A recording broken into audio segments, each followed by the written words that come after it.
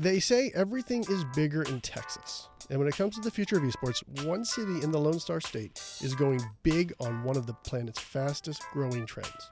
This is TikTok. I'm Dave Byers. Joining me today right here in studio is Bloomberg News' Amanda Albright. Amanda, thanks for joining us today. Thanks for having me. First off, you're a municipal bonds reporter for Bloomberg.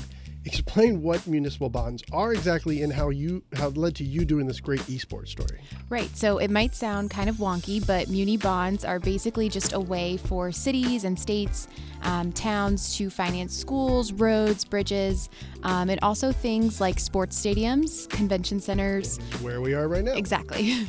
Okay, so in your piece, you call this a big gamble for the city of Arlington, Texas, which is building this huge esports complex. What are the city's plans and how much is it going to cost? Right. So the city is planning to kind of retrofit an existing convention center to kind of make space for this esports center. So it'll cost them about $10 million, which is coming out of their fiscal 18 budget. And so it'll include space for 2,000 fans, a VIP room, concessions, all of the sort of things that you would expect at any other sports arena. And these are the type of arenas that will host huge, like Madden events or Fortnite events. Exactly. So the city kind of sees this as a way to cash in on this e-gaming boom that we've seen all over the world, basically. And so in the U.S., there aren't really that many stadiums, especially on the East Coast or in the South, where Arlington is. So they're kind of looking to kind of cash in on all of this revenue that they see. So you said it's going to cost them $10 million? So if $10 million, it's like chump change to Texas. They have to Dallas. They have the Cowboys. They have the Rangers. So how much do those stadiums cost compared to this one? Right. So this stadium is much smaller. The Cowboys stadium cost over $1 billion. Stadium that they're building right now for the Rangers is going to cost over $1 billion. The city's, contribution to that has been different in each case, but the city has always been willing to kind of pay up for sports. That's something that's important to them. They call themselves the sports capital. But this isn't something that's going to bankrupt them, and neither were those projects either. They've had no problem paying off those bonds. You touched on it a little bit. What other type of stadiums around the country, esports stadiums, are there? Like, this isn't the first of its kind. Right. So there are other esports arenas, but right now it's mostly been kind of a private business. So Activision Blizzard has opened up some arenas. A company called Allied Esports has opened up some facilities. But this is the first time that I can tell that a city is actually, contributing some of its own money to a project like this. And what's the benefit? Why are they contributing their own money? Like, what's the end game, and how much are they going to rake in? Right. So it kind of gets into like why, cities build these stadiums to begin with, whether it's an NBA arena or an NFL stadium, it kind of is all behind this sort of race to attract development, to make your city livable and somewhere that millennials want to live. That was something that for Arlington, having millennials come in was very, very important to them. They wanted to keep the UT Arlington gamers happy. They have a big gaming community over at that university. So for Arlington, it's just trying to make the city a little bit more livable, and they see entertainment as being like a key way to do that.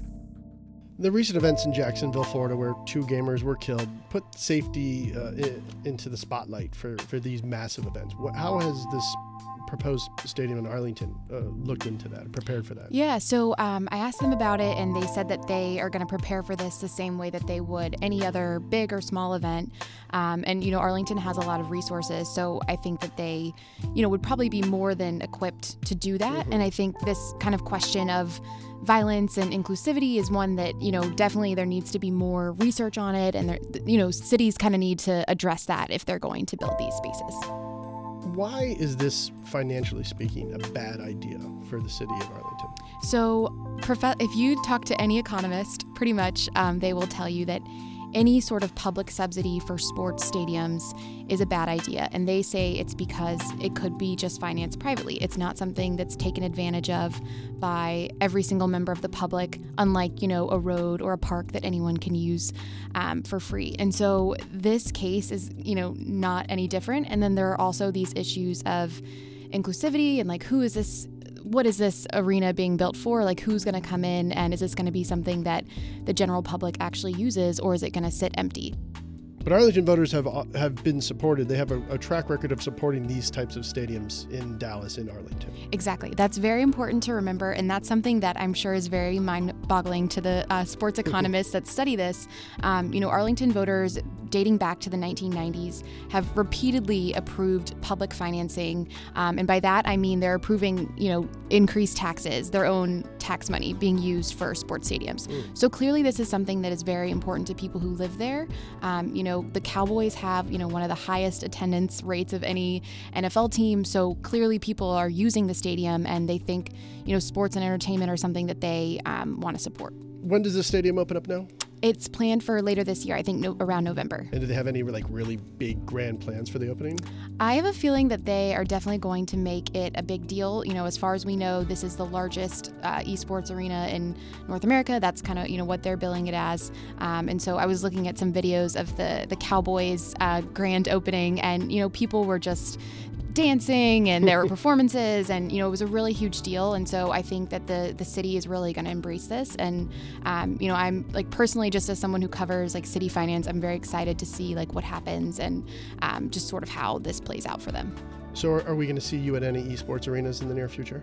So I actually went to a game at the Barclays Center to do some reporting. Quote unquote research, right? Yes, research. And, this is something that I, would definitely want to follow, just from a human interest perspective and also the city perspective, because these games are people are passionate. The fans that I talked to, it was almost like they'd never gotten a chance to sit in a room with other esports players and just scream and shout and yell, and they knew every single player there, and there was a famous player that walked through the arena at one point and everyone started freaking out. It was just like any other game that you might go to at a major sports facility.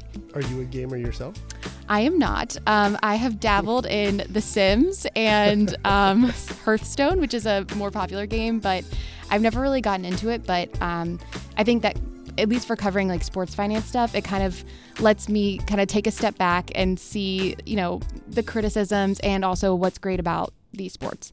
Bloomberg News' Amanda Albright. Thanks for joining us today. Thank you. Make sure to follow Amanda on Twitter. She's at Amanda_Albright. That's the TikTok for today. Thanks for listening, and please head on over to iTunes and let us know what you think. I'm Dave Myers. You can follow me on Twitter at David F. Myers, and you can get all your updates on Twitter 24/7 at TikTok.